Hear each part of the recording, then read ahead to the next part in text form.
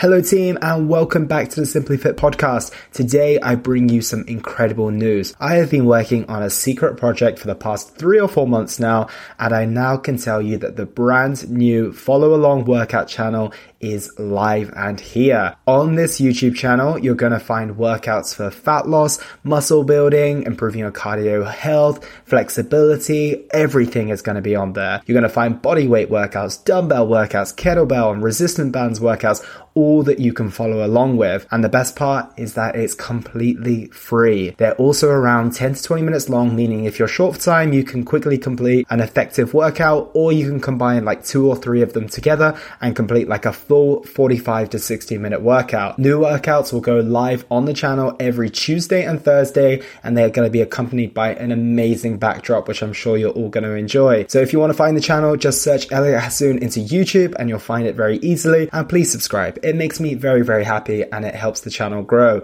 And feel free to tell your friends, your family, your pets, whoever you want to share this with, and let's work out together.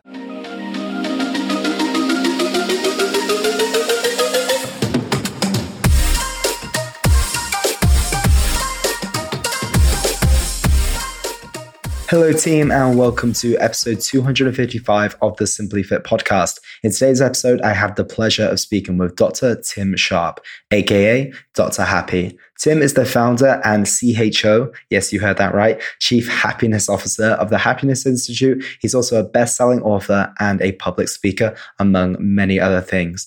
Tim began his journey in the realm of clinical psychology, where he had an incredibly successful career helping many of the clients he worked with. He quickly realized that there was no need to stop once he'd taken someone from a challenging place to an okay place, and has committed himself to ensure that those he and his company work with aren't just okay, but are fulfilled and thriving. There are so many things to take away from this conversation, and you can expect to learn what does being happy really mean, how we can start engaging with negative emotions in a productive way, and how we can navigate toxic relationships, workplaces, and environments that we find ourselves in.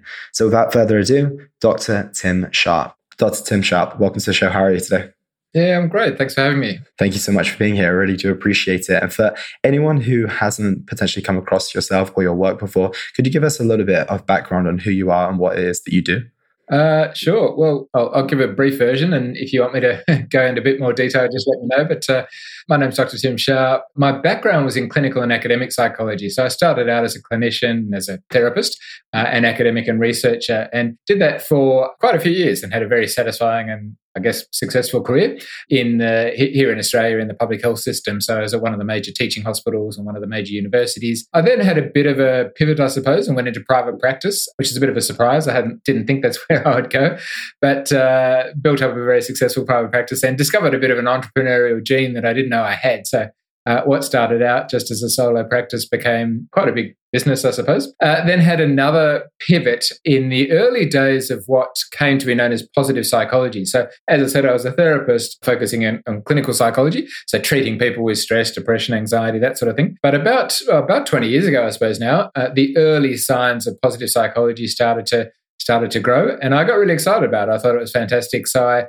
shifted again into and formed what became the Happiness Institute, which is a practice promoting the principles of positive psychology. But that then became the next phase of my career. I moved a lot more into corporate work and speaking, writing and media work, and continued that for quite a while until a few years ago, I suppose, when I guess I scaled back a few things. To be honest, I had enough of kind of running the business side of things. So I scaled a lot of the staff back, and I had multiple locations and multiple staff, scaled a lot of back and kind of went back to my individual freelancing roots, I suppose. And now I do a lot of the same things, but just sort of on my own. Or I've outsourced a lot of the business side of things. So I have other people now who run the business and a lot of the accounts and the business development, etc. And now most of what I do is promote the principles of positive psychology through public speaking, mostly corporate speaking and event speaking, writing, and I've done a whole series of books and podcasts in recent years. So that's the brief version, but happy to elaborate on any of that if you'd like. Yeah, I'm sure you've packed an absolute ton of experiences and life into just that 5-minute snippet. So I'm going to go back and dig into a little bit. And I want to understand where your first interaction with psychology started. Where was the first time that you were like, this is something I want to pursue as a career? Was it something that was set in stone from the beginning, or was it something that took a little time in order for you to get across? That's a good question, actually, because no, it did take some time. I guess, like a lot of people, I don't think I was unusual. But when I finished school, so here in Australia, we finished school about 17 or 18, and I had no idea at all what I wanted to do, to be honest. But I guess I knew a lot of things I didn't want to do.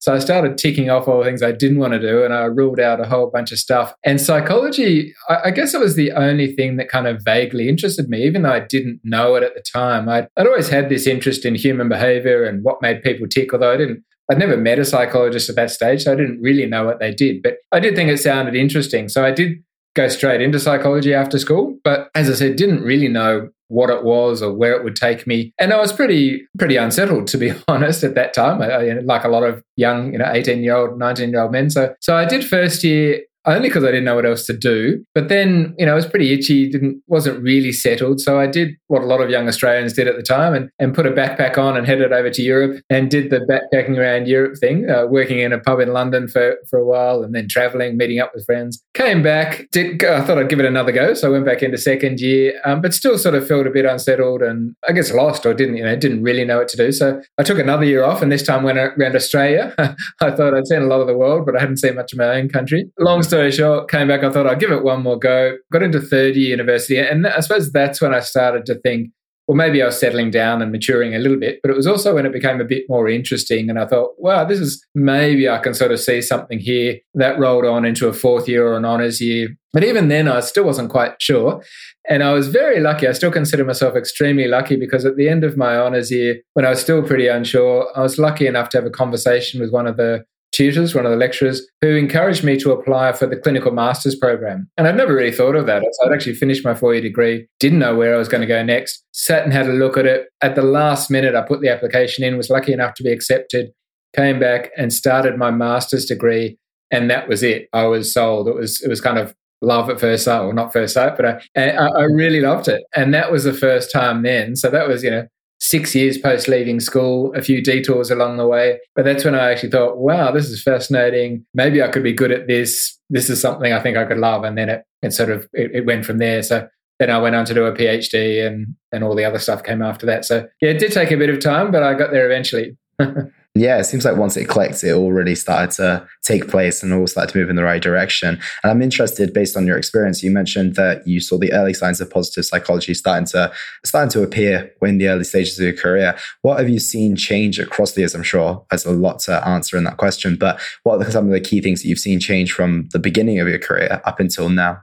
Oh, lots of things, lots and lots of things actually, and almost all of them good. Almost all of them are positive changes. So I guess when I first started out as a clinical psychologist, mental ill health was still very much stigmatized. It was very much sort of hidden away. People didn't talk about it. If people came to see me as a therapist, they wouldn't tell their friends or even their family members, really. It was very much, people were embarrassed and ashamed. And that still happens to some extent. There is still a stigma, unfortunately, but much less so. There's been a fantastic movement for, as I said, over the last couple of decades of a number of people, particularly here in Australia, but all around the world, working towards smashing that stigma and normalizing the idea that it's okay not to be okay, that it's okay to get help, that, we get help in other areas of our life. We see lawyers and accountants and doctors and dentists and car mechanics and all these other experts who help us in different areas of our life. Why shouldn't we see a psychologist to help us in that particular area of our life? So that's been one of the biggest changes. And as I said, a very positive change, a greater awareness of mental ill health, more conversations around mental health, and a greater willingness for most people, most of the time. As I said, there's still work to be done, but for most people, most of the time, a greater willingness to accept the okayness of getting psychological help. And then in addition to that, I guess one of the other big changes is this shift towards positive psychology. So in addition to working on distress and dysfunction and treating things like stress and depression and anxiety, we're increasingly seeing a recognition of the benefits that can come from focusing on our strengths and working more towards thriving and flourishing, a bit like the personal trainer model, I suppose. So, people don't just go to personal trainers for rehabilitation if they've had an injury. I mean, that's one thing we can do. If we've had an injury, we can go to a personal trainer or a physiotherapist or some expert and get help to rehabilitate, to regain the strength in that knee or shoulder or whatever it might be. But a lot of people go to personal trainers not because they've been injured or not because they have a problem, because they want to be fit and strong and live a active life. And seeing a coaching psychologist or a positive psychologist is similar in a way. You don't have to be distressed. You don't have to be suffering from psychological illness to benefit from what many psychologists and coaching psychologists have to offer. So I think that's been a really positive change as well. Yeah, it's a fantastic shift. And I know that you mentioned in an interview that I heard you speak in that you specialized in misery before you specialized in happiness. And I like the distinction between that. And you did just touch on before, you now promote the principles of positive psychology. So could you run us through what those are? Yeah, so one of the simplest ways to explain it is to use a metaphor that's been used a lot. I'm not sure even the first person that came up with it, but it's been around for quite a few years now. And the idea is that if you think about human functioning or human emotions on a scale of -10 to +10, where -10 is misery, so -10 is serious depression or serious anxiety or some sort of serious psychological distress, so -10. And then as a clinical psychologist, my job, what I was trained to do, and my job was really to help people go from -10 to 0. So an absence of distress. So if someone came in and they were really miserable, they were really sad, they were really suffering, my job was to help them not suffer anymore. And that was metaphorically from -10 to 0. But that's basically where I would stop, where we were trained to stop there. Our job was done when someone was no longer depressed. But what positive psychology started to say, again, quite a few years ago, is, well, that's a good start. 0 is definitely better than -10, but why stop there? Just because someone's no longer distressed doesn't mean they're fully functioning, doesn't mean they're at their best. So what if we were to go to +10 or try to help them get close to +10, which is thriving and flourishing and real happiness and real psychological well-being. Now, admitting that no one will be at +10 every minute of every day, that's impossible. But we can do a lot more than just going from -10 to 0. We don't need to stop there. So in very simple terms, that's what positive psychology is. It's about helping more people be above the line, above that 0. Another way to think about that, as I said, is that in absence of or minimizing distress is a good thing, but promoting and maximizing psychological well-being or positive emotions is also really important. So one of the primary principles of positive psychology is the promotion of positive emotions like happiness and joy and contentment. But it is a lot more than that. It's also about living a life of meaning and purpose. It's also about being physically healthy. I mean, that's vitally important as well. It's about being really connected, having good quality relationships. So it's about all those aspects of life that make our life the best it can be. Yeah, that's a beautiful answer. And I want to go through some of those positive emotions. So happiness, it's one of those things that no one really seems to know what to do about in terms of, do we chase it? Is it something that should be on our agenda? Is it something that should just magically appear? Should we just be automatically born happy? So what does being happy really mean? It's a good question. It's a great question. And because on the one hand, it sort of sounds so simple. Like we all think, well, surely we should know the answer to that. But it's not that simple. And it's partly because it's complicated, I think, by a lot of myths and misconceptions. I think that's part of the problem. There's, happiness. In fact, there are some positive psychologists who don't even like to use the word happiness because it's used by so many different people in different ways. So it can actually be, it can be confusing and misleading in a way. So just to start off with that, the definition of happiness, again, there are different ways we can define it. One simple way of defining happiness is that it's one form of positive emotion. Now, it's only one form because there are lots of different types of positive emotions. As I hinted at earlier, there's also joy and contentment and satisfaction and pride. And, these are all different ways of feeling good, I guess. So there's different ways we can feel good, and different people feel those different ways at different times. But that's, in a sense, that's not really what positive psychology is about. Well, it's only part of what positive psychology is about. When positive psychologists talk about thriving and flourishing, positive emotions are an important part of that. In fact, they're probably much more important than people realize. They're really good for us, much more good than people realize. But as I said, thriving and flourishing is more than just positive emotions. It's also about positive health and positive meaning and positive relationships. So that's a different form of happiness, I suppose. When I talk about happiness, I'm really talking about thriving and flourishing and living our best life in all those different life domains. How do we have more of that? Should we just have it? Well, look, the bottom line is some people are born, I guess, a little bit luckier than others. And by that, I mean some people find it easier than others. Just like some people can sing in tune or run fast or play a musical instrument or paint a picture. I guess we're all born with sort of natural talents and abilities, I suppose. And for some people, happiness does come more easily. Optimism comes more easily. But the good news is that if you're one of those people for whom it doesn't necessarily come easy, you can work at it, you can develop your skills and become better at it. And that's all that really matters. It doesn't really matter where you start from. What matters is that you you do have a significant degree of control to a large extent over a large component of your happiness. Now, there's another debate that you kind of hinted at in your question, which is, should we actually work towards it, or should it be a byproduct of other things that we work towards? To be honest, I think the jury's still out on that, because I think that the research is a bit mixed. There is some research that suggests if you directly try to have more happiness, that might be counterproductive. And that if you actually work towards other meaningful goals or other meaningful pursuits, then happiness will just kind of come as a byproduct. I think it's a bit of both. And I think the only reason that striving towards happiness directly might be counterproductive is if your expectations are unrealistic, or if your definition is unrealistic. And by that, I mean often, one of the biggest mistakes some people make is thinking they should be happy all the time. That's a mistake, because it's impossible. We shouldn't be happy all the time. It's perfectly appropriate, perfectly normal to be sad sometimes, to be anxious sometimes, to be angry even. I mean, these are normal human emotions. If we think there's something wrong when we're angry or frustrated, then, that's a bit of a recipe for unhappiness. Yeah, absolutely. And with that being said, I know I'm going to give you a question that's going to lead you to a black and white answer, which it probably doesn't require, but would you then say that happiness is indeed a choice? I'll say yes and no. I'll say yes. I'd largely say yes, because, as I said, to a large extent. So, okay, if I'll take a step back. If we look at the research, so most of the researchers, most of the experts in this area, when they're asked, what are the main contributors to happiness, they tend to say there's sort of three big guns, three main contributors. One of them is genetics, or our biopsychophysiology, whatever you want to call it, our psychological, physical makeup, I guess. And, so to a large extent, we inherit that from our parents and grandparents and, our predecessors, I suppose. And there's no doubt that's important, just like it is important in other areas of our life. Again, your athletic ability or your musical ability or whatever, that's to some extent that's inherited. But also to some extent, you've got some control over it. So let's just say I'm not naturally talented in the musical area. That doesn't mean that if I chose to, I could go and get piano lessons. And if I practiced every day, I would be able to gain a certain competence in playing the piano. I might not ever be a concert pianist or, a chart-winning,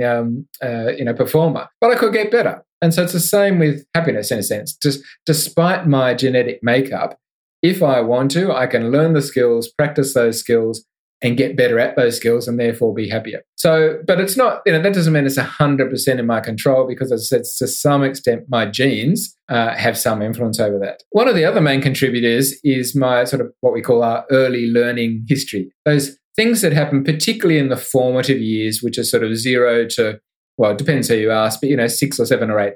Those first formative years of our development are really important. There's no doubt about that. And if, for example, there's a concept called ACE, ACE, or adverse childhood events. If people have significant trauma or significant adverse childhood events, particularly in those early years, then they're far more likely to experience depression, anxiety, and other forms of mental health. And again, as an adult, I can't go back and change those things. I can't undo them. But again, it's not 100%. We know that a lot of people do overcome them, or they find ways to reinterpret them, to learn from them, to grow from them. So it doesn't necessarily mean that if I've had adverse child events, then I'm destined, that fate has determined I will definitely be miserable. It's not necessarily that black and white. But the third bit is what we call intentional behaviors, or what I choose to do each and every day. And I guess regardless of my genes, regardless of my childhood, for me as a psychologist, this is the most important thing, because this is what I do have control over. I can choose each and every day whether I'm going to exercise. I choose each and every day whether I'm going to eat healthy salads and fruit and vegetables or crap. I choose every day how I'm going to interact with other people, whether I'm going to be grateful, what I'm going to focus on or think about, or what goals I'm going to work towards. And again, regardless of those other factors, those day-to-day, week-to-week, those lifestyle choices are significant. And so I suppose, again, as a psychologist, that's what I encourage most people to focus on, because those choices are really important. And as I said, they're the ones, we do have a significant degree of choice in those choices. That's really, really interesting. And I want to come back to ACE a little bit later, but I know that's going to be a rabbit hole that once we go down, we're probably not going to come back out of for another 30 minutes or so. But what I do want to touch on is this is the first time I've ever heard happiness almost described as like a skill that can be acquired or a habit that can be built, essentially. And when you refer to the creative endeavors, the sport, and being able to get better of those, it's really interesting to hear it described in those terms. And my mind automatically, and maybe unfortunately, went towards, well, how do you measure the return on investment? How do you know if you're ultimately getting happier? Because I know you can definitely see, well, I couldn't play this piece on the piano before, and now I can. I wasn't scoring any points in this basketball game, but now I am. So how do we know whether we're actually improving the amount of happiness that we're having on a day-to-day basis? How can we quantify that? Or maybe we shouldn't be quantifying that, and that's the answer in itself. Yeah, well, yeah, it's a really good question, and it's probably more complicated than many of us, than we realize when we think about those sorts of things. So again, on the one hand, some people would say that you shouldn't quantify it, because I guess on the one hand, if you don't necessarily want to be thinking about this every minute of every day. If you start obsessing about it, then it can become a bit counterproductive.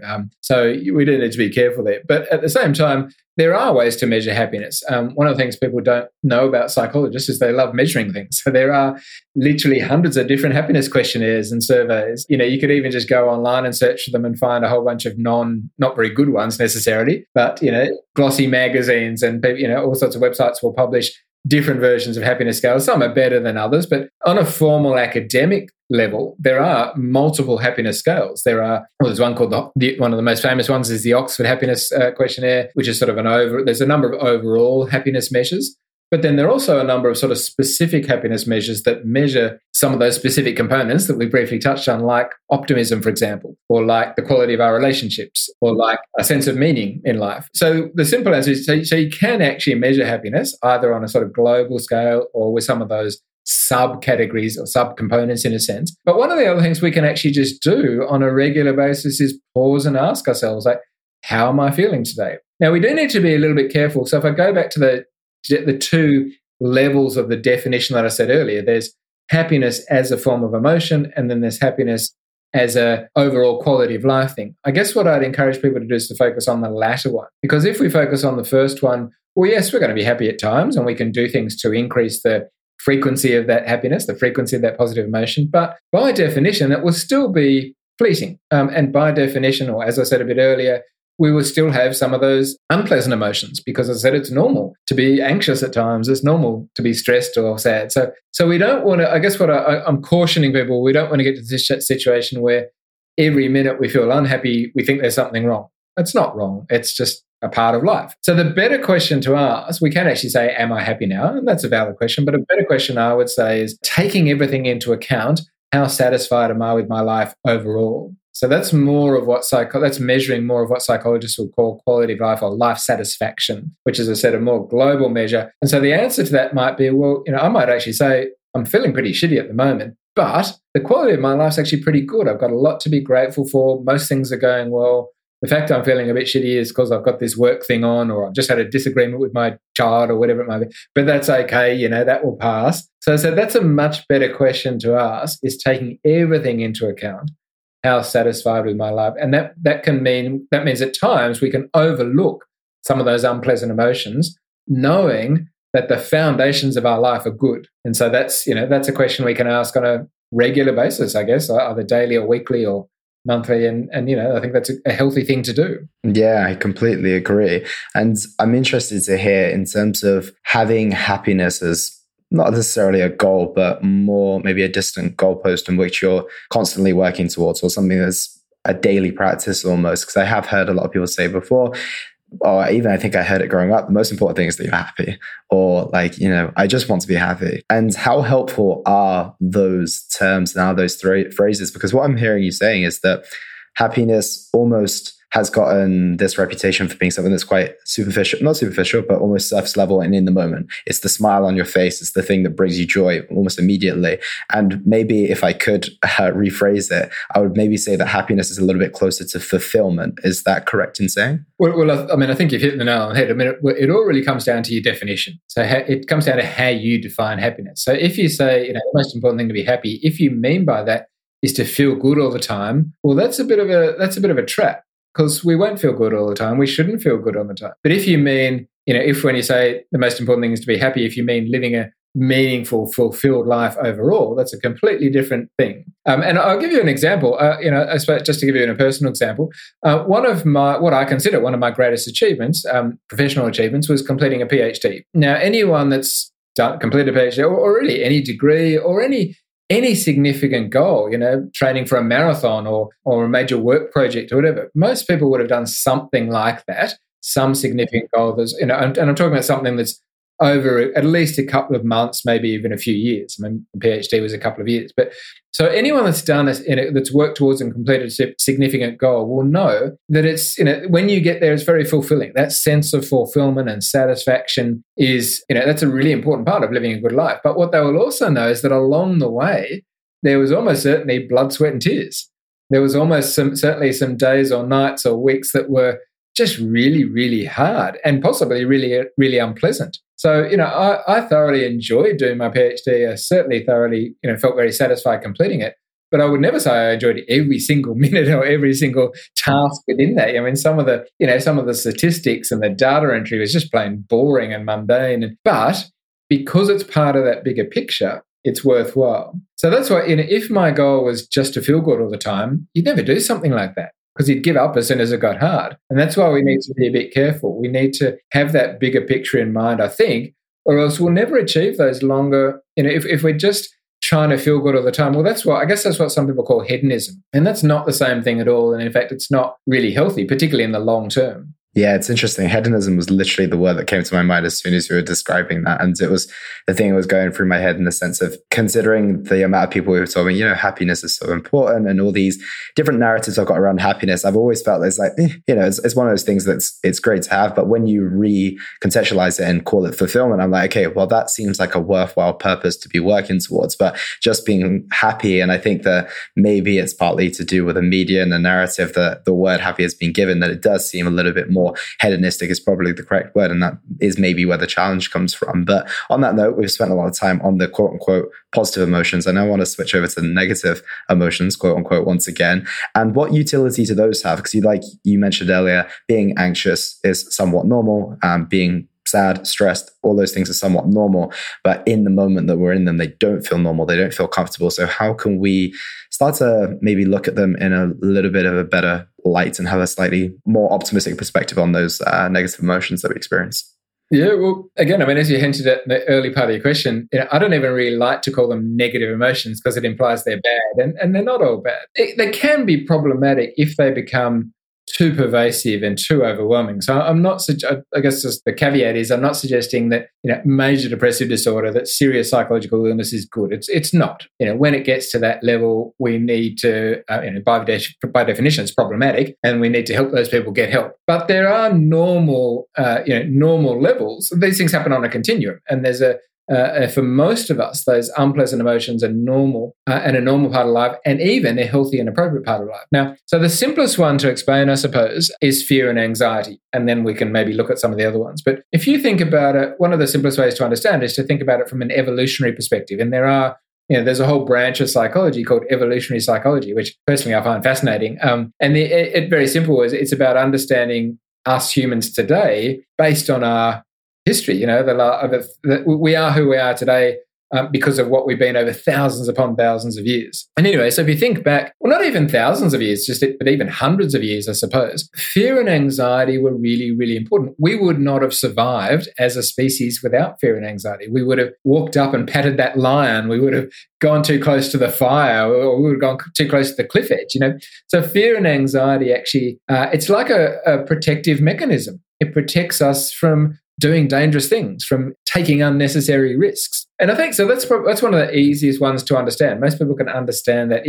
Or another way to think, if you're a parent, imagine if you had a child that had no fear or anxiety. They probably wouldn't last very long. It would actually be really dangerous. We want our children to have a certain amount, not too much, but an appropriate level of fear and anxiety. So that's probably the easiest to understand. We can see, if we think about it like that fear and anxiety to a point in context is actually a healthy thing. But so too is sadness and grief. Sadness, for example, and even anger to some extent, it shows we care. It's a sign that we care about things, that we care about people. And so when we're grieving, for example, it's an indication of love in a way. It can be very painful and unpleasant, but it shows that we love that person, or that we love that. And it also often connects us with others. If you think about grief or grieving, we're almost always grieving in the context of other family members, other relationships. So again, the bottom line is these things are normal, they are appropriate, they serve a useful purpose. But the other thing to keep in mind is they often connect us with other people. We want to try and allow them to connect us with other people. The hard thing is that for many of us, when we experience unpleasant emotions, we often withdraw. But if we can find a way to work against that, I suppose. And this is a big one, I suppose. This is one of my favorite topics of recent years, I guess. One of the most important things for psychological well-being is to become more comfortable with discomfort. I think too often we try to repress or suppress discomfort through things like drugs and alcohol. Alcohol is a common one. I'm really stressed. What do I do? I'll have a glass of wine. Now, I'm not opposed to a glass of wine or a beer or whatever it might be, but using that on a regular basis to suppress or to calm unpleasant emotions is not great for our psychological health and well-being. But there are other things that many of us do. I mean, many of us, we scroll through social media or binge Netflix so that we don't have to feel, but what we need to do, or what I would encourage people to think about doing a bit more of, is allowing ourselves to feel even those unpleasant emotions, because the more you can do that, the less power they have over you, and the more you can free yourself up to then experience some of the more positive emotions. But I can imagine that sounds pretty overwhelming, to let all the stresses in your life start to actually have a voice. And I know that you mentioned that it almost has that opposite effect in which they have less power. But I can imagine if we begin engaging in those, especially if we haven't had experience, I definitely can relate to that it will almost seem very all-encompassing and very real compared to before. It's nice to keep it in this little packaged box or somewhere away from where I don't have to deal with it. So I wonder how we can get to a place where we're willing to face up to them. Oh, look, 100%. And look, you've made a couple of really important points there that I'll pick up on. So you're 100% right. It can seem very overwhelming. It is difficult. By definition, it's unpleasant. It's distressing. But I think inadvertently you used a couple of words in there that I think almost give the answer. You said, we're facing all of this. You don't have to face it all at once. In fact, I'd encourage people not to face it all at once. If you do have a lot of distress in your life, or if you've been suppressing these things for a long time, just start small. Start with small things, with small, less intense emotions, with smaller problems, and build up from there. And again, I often use the sort of physical fitness metaphor because it's nice and tangible. Most of us understand it. But it's the same thing as saying that if I wanted to get fitter and stronger, if I wanted to train to run a marathon, I wouldn't go out tomorrow and run 42 kilometers. Or I wouldn't, or if I did, I'd be in bed for the next month, Or you wouldn't just go to the gym and start throwing around really, really heavy weights. Any sensible person would understand that if I wanted to get fitter, I'd start off just walking around the block, or maybe jogging, slow jogging for a kilometre. Maybe going to the gym and lifting some light weights just a few times, and then you build up from there.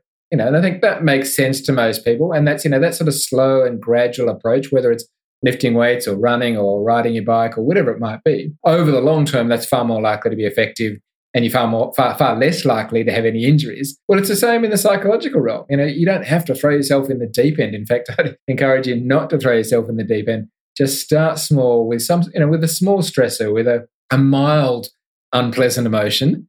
And then as you build up your skills, quote unquote, you can work your way towards some of the more serious or more intense ones. Yeah, that's very relatable. With the clients I work with, it's all about minimum effective dose in the initial stages. It's about getting the most out of the absolute minimum. And then, as you mentioned, once their proficiency and their ability to tolerate more increases, then the more comes in a strategic manner. So it seems pretty simple in my mind how that's done from a health and fitness perspective. But what are some maybe more practical ways that we could start engaging with some of those emotions if we aren't used to it whatsoever? What's the minimum effective dose for engaging with our quote unquote negative emotions? Yeah, another really good question. It's a little bit hard to answer specifically because it will be really different for different people. But one thing I'd suggest, or one strategy people could use, so there's a concept in psychology called exposure therapy or gradual exposure therapy, which is particularly useful in the anxiety disorders. And what that means is facing up to your fears, I guess, is the simple way of describing it. So if you're very afraid of a particular situation or a particular object or whatever, you don't necessarily have to confront that all in one go. What you would do is build what we call an exposure hierarchy, starting off with sort of small fears or mild fears and gradually building up step by step over days or weeks or months, depending on what it is, and eventually getting to what it is that you want to face. So just to give you a tangible example, let's say someone's afraid of speaking in public, which is very very common fear, very, very common. A lot of people are socially anxious or socially phobic. I wouldn't suggest that your first goal tomorrow should be go out, walk up to a conference and speak in front of 1,000 people. I mean, you could do that, and that would be one way of doing it. But more often than not, for most people, it would be more sensible to start small and build up. So start off, build a scale or a hierarchy. Usually, it's usually with sort of 10 steps, just because 10's a nice round number, but that's arbitrary. So it can be whatever you want. But you put your big one at the top. That's number 10. So that's speaking at a conference in front of 100 people or whatever it might be. But then what I'd encourage someone to do is think, well, come back down to 0 or 1. What's a very small version, or a much easier version of that you think you could manage in the next few days or the next week? Now, it needs to be a little bit anxiety provoking, or else you're not really doing anything.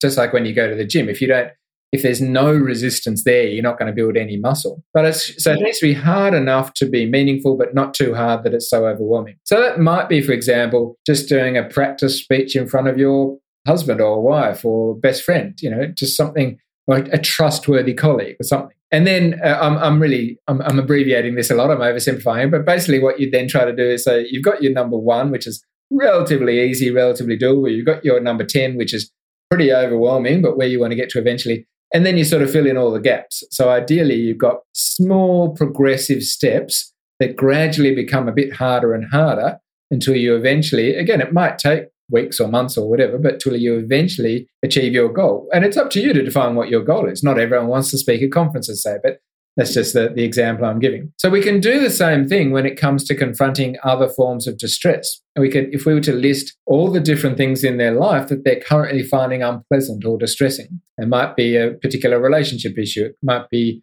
a job issue, or might be something to do with their finances or a health issue, whatever it might be. So write them all down. So I'm worried about this, I'm stressed about this, I've been avoiding that.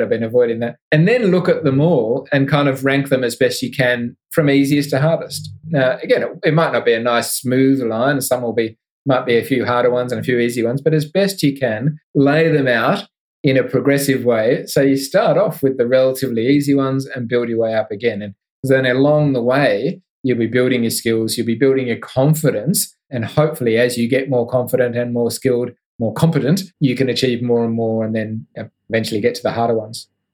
I like that framework a lot.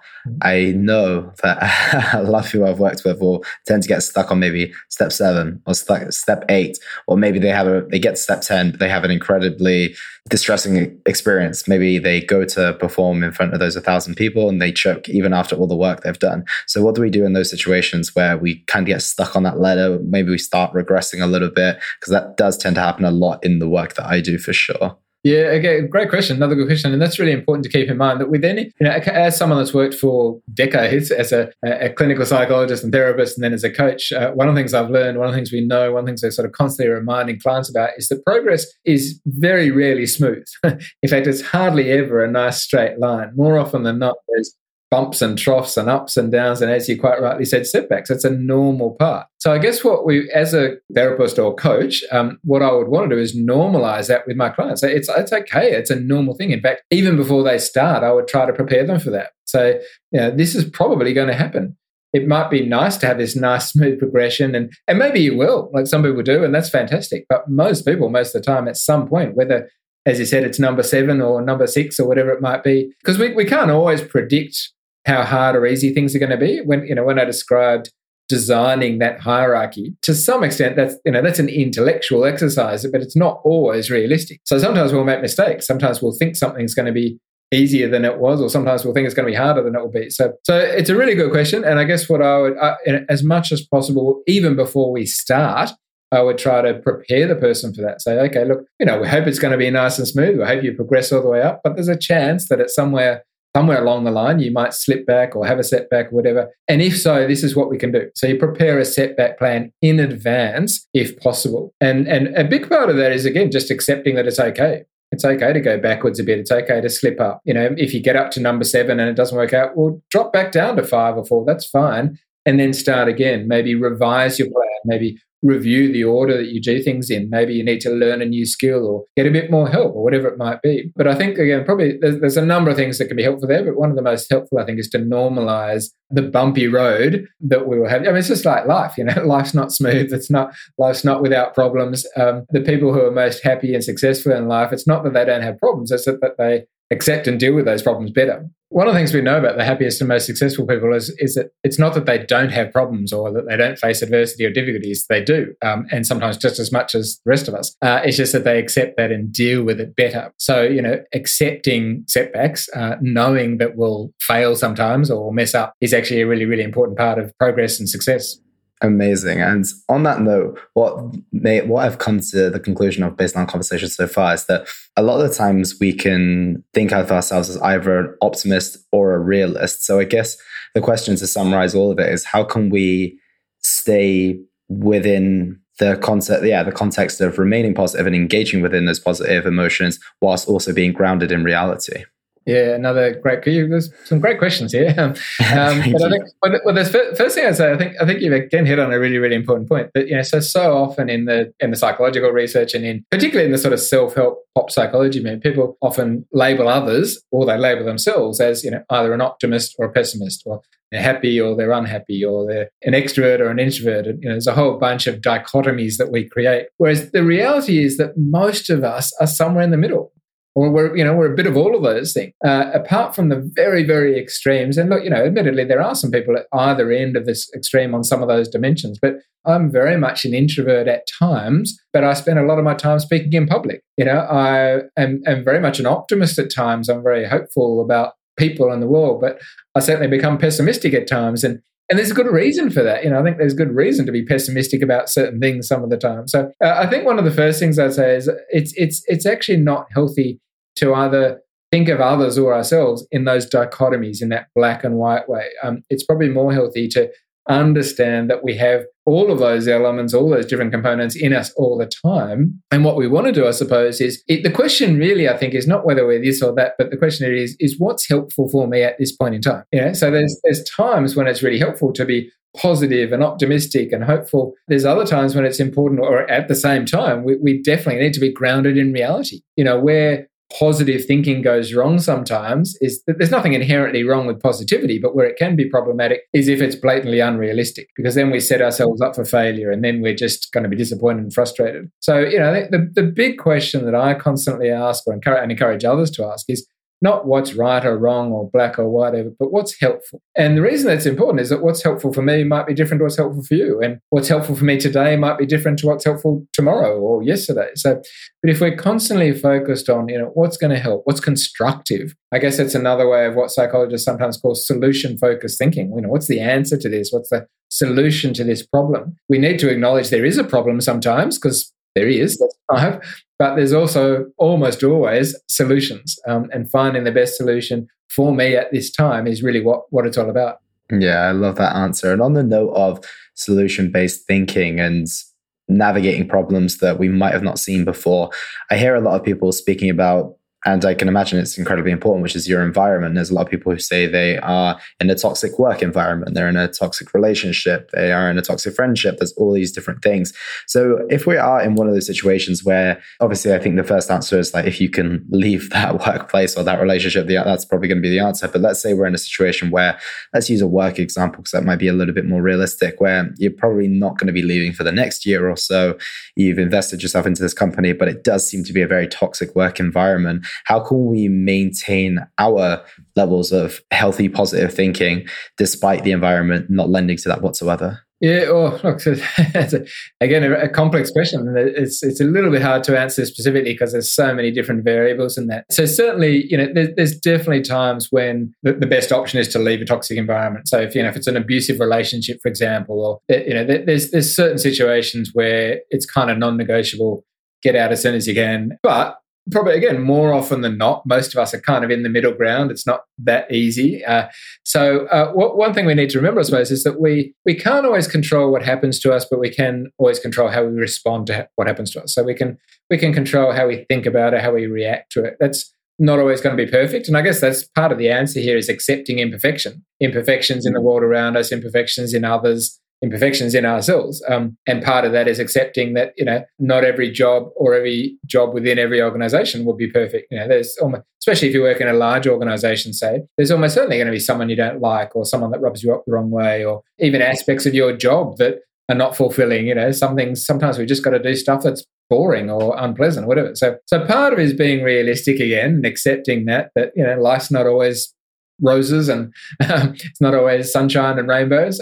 So we do need to accept the unpleasantness of life and the unpleasantness of other people sometimes. But again, what we can do is, I guess, deal with that as best we can. And one thing we do need to understand at times is that some of that toxicity might actually be in the way we're dealing with it. So I know, for example, that one of the mistakes I make, particularly if I'm tired or stressed, or if I'm having a bad period, I can have a tendency to what we call catastrophize, which is like make mountains out of molehills. So, I know that for a fact when I'm upset or when I'm down or when I'm tired, I make things seem worse than they really are. And so one of the things that I can try and do, or that my wife often tries to help me do, is put things in perspective. And that's kind of saying, well, okay, maybe it is bad, but is it really as bad as you're making out? So, is it really a 10 out of 10? Maybe it's only a 5 out of 10 or even a 3 out of 10. So that's something we can do. And there's a whole bunch of unhelpful thoughts, or what psychologists sometimes call cognitive distortions, that we all do at times, whether it's catastrophizing or overgeneralizing is one. So that might be in a job situation. It might be, if there's one bad person that was like, oh, everyone here is horrible. Or if there's one bad aspect of my job saying, oh, the whole job's terrible. What we can do instead, what's healthier to do instead, is to be more specific. So, well, I really don't like Joe, or I don't like Mary, but I like all these other people. All these other people are nice. And that can really, that's a bit oversimplistic, but it can actually make a difference to be more specific, to put things in perspective, to think a bit more clearly and rationally about things, not to let our emotions take over sometimes. That doesn't mean we should ignore our emotions, but sometimes our emotions they can mislead us at times, I suppose. And what we need to understand is that we need to listen to our emotions, but not always trust them, not always believe them. So definitely if something is blatantly toxic, if it's dangerous, get out of it, get away from it as quickly as possible. But the idea that the grass is always greener somewhere else, well, sometimes the grass is greener where you tend to that grass, where you fertilize the grass, and we can often tend to our own grass a lot more than we do by being careful about how we think about things, by being more solution-focused, by communicating more assertively, so talking to a manager, for example. Again, many of us will avoid that conflict or difficulty, but sometimes talking to a colleague or a manager, looking for different ways to do things, can actually be a simple solution to many things that we could often do that a lot better.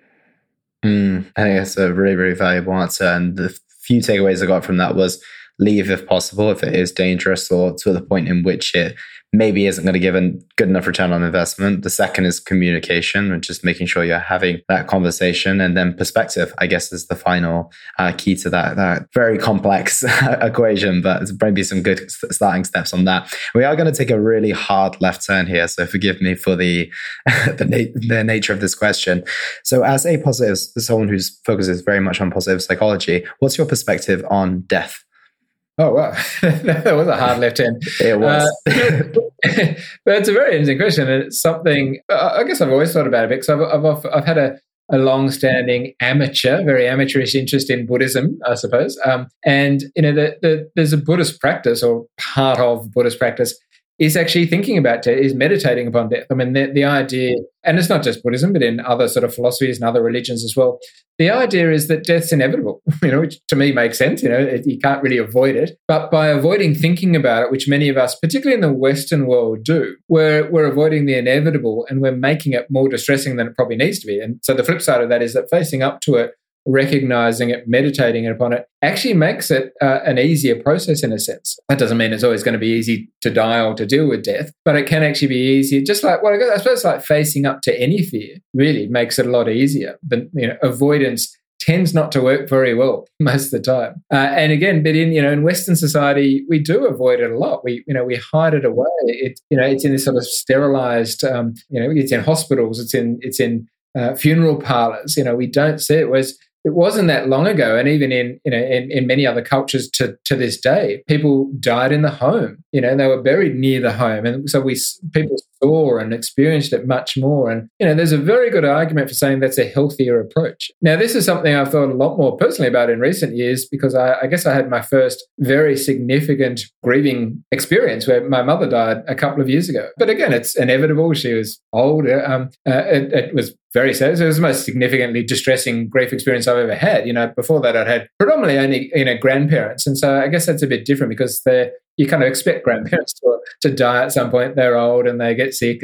But my mother was the closest person. And I was very close to her. She was a very strong support, and she lived nearby, so I saw her regularly. So it was incredibly painful. And it was, and to be honest, I guess it was even complicated by, it was in the midst of COVID. So there were lots of other complications going on, but it did make me think a lot about it. And again, I think one of the things that helped me, and this is sort of kind of coming from a positive perspective, and I admit it wasn't easy at all. I was very distressed for a long period. It's still upsetting, obviously. But one of the things that helped me was, again, to understand that grief is a normal human emotion. It's a healthy emotion. And what it meant is that it showed me and others how much I loved it, how much I loved my mum. And so that's a positive thing. And so I tried as hard as I could, and I thought as much as I could about that the grief was a sign of love. It's kind of like the two sides of the coin, in a sense. And that, the fact I was so upset showed how much I cared and how close we were. And that enabled me then to sort of, over time, think more about all the good times we'd had and the positive aspects of our relationships, and how lucky I was to have a supportive, loving, caring mum. Not everyone's that lucky. So, it took a long time, and there was a lot of pain along the way, but I've got to the point, and it's still, we've just had Mother's Day here, so that's obviously a bit of a trigger and a bit upsetting, and her birthday's coming up, so that's a bit upsetting. But more often than not now, it's been almost 2 years, I'm able to get to the stage of thinking, again, of being grateful and feeling lucky and grateful that I had that relationship in my life, which I guess sadly not everyone has. Thank you for your perspective. It's really, really helpful, and it's an interesting, like I said, it was a sharp left turn. I really appreciate the answer and the insights you got from it. But Tim, thank you so much for all the insights that you've given us today. So if people want to follow more of your work, read some of your books, listen to some of the content that you're putting out, where is the best place to find you? Well, firstly, thanks for having me, Elliot, and thanks for great conversations and great questions. Probably the simplest answer is to go to, I guess, my website, which is drhappy.com.au, drhappy.com.au. You can find me on social media at The Happiness Institute, so Facebook and Instagram, The Happiness Institute. From there, or from my website, and get to the social platforms, and also to probably the best place to read or hear my books these days is on Audible. If for any Audible members, they're free. And if you just search for Dr. Tim Sharp, or again, there's links from my website. There's a whole series of books on happiness and mental health. So I hope people might find them useful. Absolutely. Yeah, we'll make sure that all of those links are in the show notes today. But thank you once again. It's been an amazing conversation. I really appreciate your time and your insights as well. Thanks for having me. Cheers, Tim. And that was the Simply Fit podcast.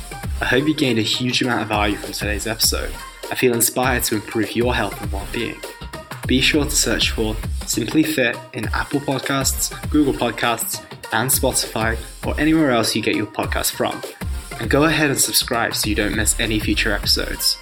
Also, if you like the episode, please don't forget to give it a 5-star rating. I'd love to hear your feedback or any questions you have. So reach out to me on social media. You'll find me on Facebook and Instagram at Elliot Hasoon. Thank you so much for listening, and I look forward to talking with you all on the next one.